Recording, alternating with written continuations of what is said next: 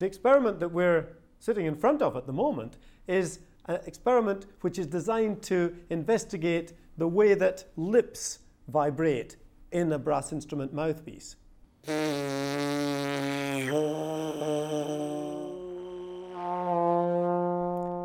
Now, lips, of course, are normally coupled to the mouth of a human player, but it's notoriously difficult to carry out scientific experiments on a human mouth.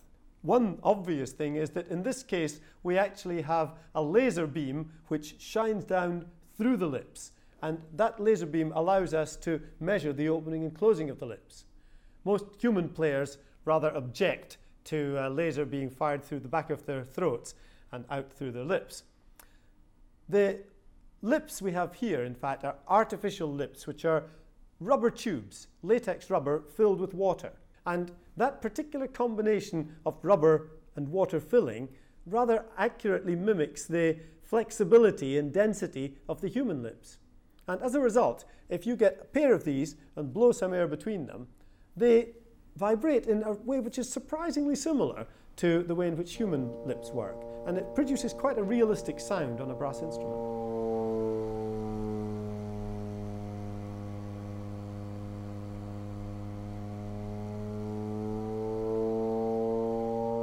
And that's really the main motivation that we have for working on brass instruments here, to try and unravel and really understand what goes on in this fascinating thing when a brass player puts the lips against the mouthpiece and buzzes.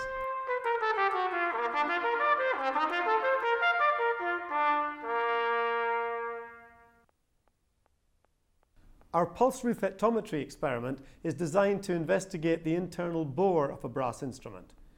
We send a pulse in through the mouthpiece end. That's something like a click sound, and it travels down the tube and gets reflected back. If the tube was just a cylinder with a closed end, then the pulse would be reflected back with pretty much the same shape as the one we sent in. But in a realistic instrument, which has flares and valves and all sorts of things in it, the pulse which comes back carries information about what it met on its journey. And using some rather sophisticated computer processing, comparing the returning pulse with the input pulse, we can deduce the internal shape of the tube. What we can see here is a measurement of the internal profile. We start off with the source tube, that's the copper tubing, and then from that we step into the plastic coupler which connects the trumpet with the source tube. And next we see the trumpet, and you can see how it flares out, as we know trumpets do, and there are no major blemishes in this trumpet, so the measurement is fairly smooth. And that's a very useful technique, because in many cases you can't actually get inside a brass instrument with all its coils and valves to do real measurements.